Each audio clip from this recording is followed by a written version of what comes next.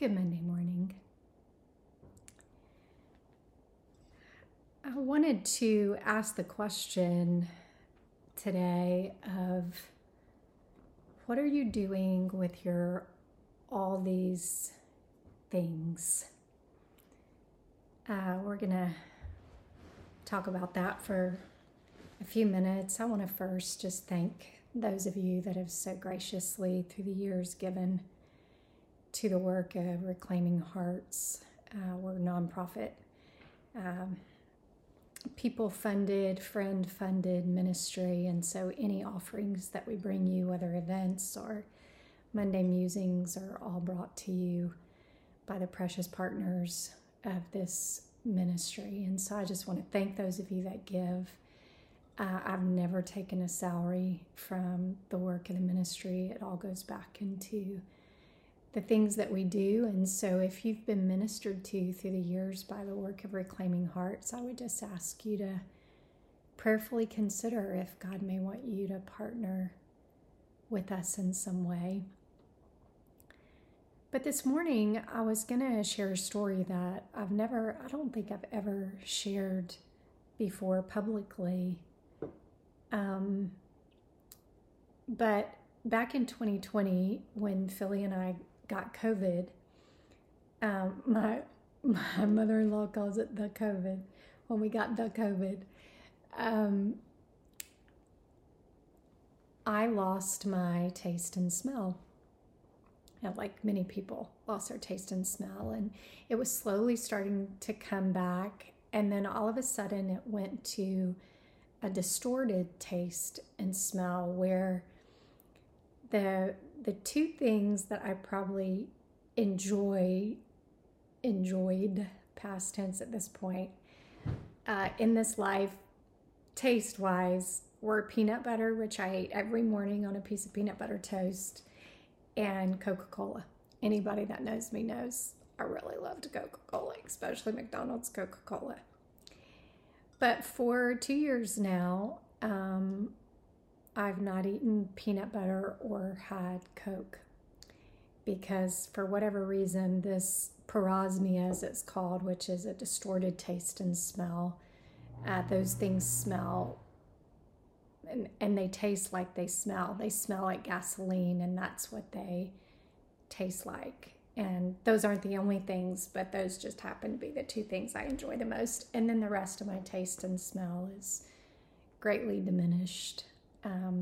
So Philly has to taste the food I cook because I have oversalted food on more than one occasion and ruined a perfectly good meal. So it's changed much about life. I remember one of the things I really grieved, which may sound really silly, but when I got Gracie, it had been so long since I'd had a puppy, and I knew Sophie's life was coming to an end and that we would get a new puppy, and I was looking so forward to puppy breath, and I never smelled the puppy breath. And when we planted landscaping here, I can't smell the honeysuckle or the gardenias. And so over at different seasons and moments in life, I grieve over that more than others. But when it all first happened, I had not long come out of a season of intense pain. It was a season of about 2 years of intense pain, and it was doctor after doctor, physical therapist after physical therapist, shot after shot. And it was a really exhausting season. And I remember one day after losing my taste and smell, feeling that mental flailing place begin to come. And I remember my mind going down that track of, okay, I need to go see an ENT, and then I need to data, and if that doesn't work, I need to data. And I just felt that internal flailing. You know what that feels like in your story? When you aren't quite sure how you're going to pay the bills, or you're not quite sure what you're going to do with that child, or you're not quite sure where your marriage is headed, or what the next work opportunity looks like. And you just feel that internal flailing. Well, that's what I started feeling. And all of a sudden, the Lord spoke Matthew 6:33 to my spirit. And we know it. It's so familiar to all of us. Seek ye first the kingdom of God, and all these things will be added unto you. And what I felt like the Lord was saying to me, and I believe it might be a message for quite a few of us this morning, is that I did not need to concern myself with how to figure out how to manifest healing in my body by doctor after doctor and experiment after experiment. That if I would seek first the kingdom of God, He could get to me whatever I needed, whenever I needed it. And we've walked that faith journey before.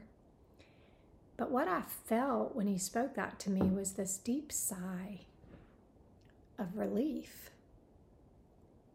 that it's not up to me. So I just wonder today, in your own personal story, wherever you may be, whatever you may be facing, if you are feeling that internal flailing, it may even be with the events of our world, because the enemy is really good at getting our imagination to project us in fear to the future. But what's so interesting is right after 33 comes verse 34, and it says this: so never be troubled about tomorrow. Tomorrow will take care of itself. The day's own trouble is enough for the day. And I think what Jesus was saying is there's always going to be something to trouble us, to be concerned with. But all of that, right before that, all He's talking about is how much more we mean to Him than the birds of the air, and how He feeds them, how He clothes them, how He takes care of them and provides for them. So, what are your all these things? Are you flailing internally, trying to figure out how to meet them? And what would it look like to take God at His word and just seek Him, worship Him, rest in Him, enjoy Him, sit with Him, fellowship Him, and trust that He will take care of your all these things?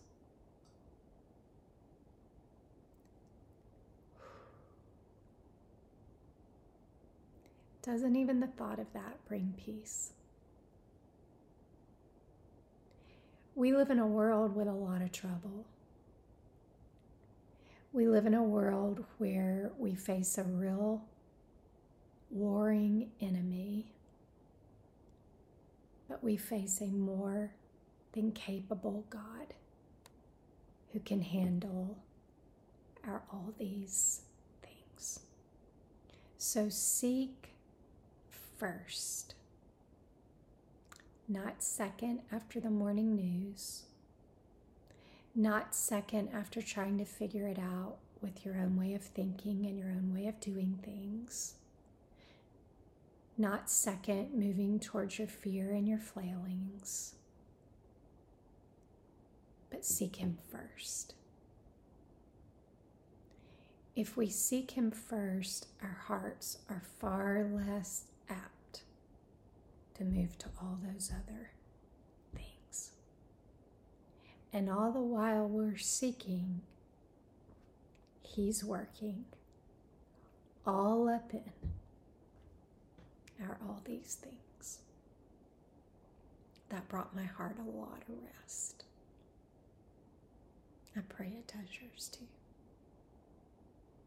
on this Monday morning.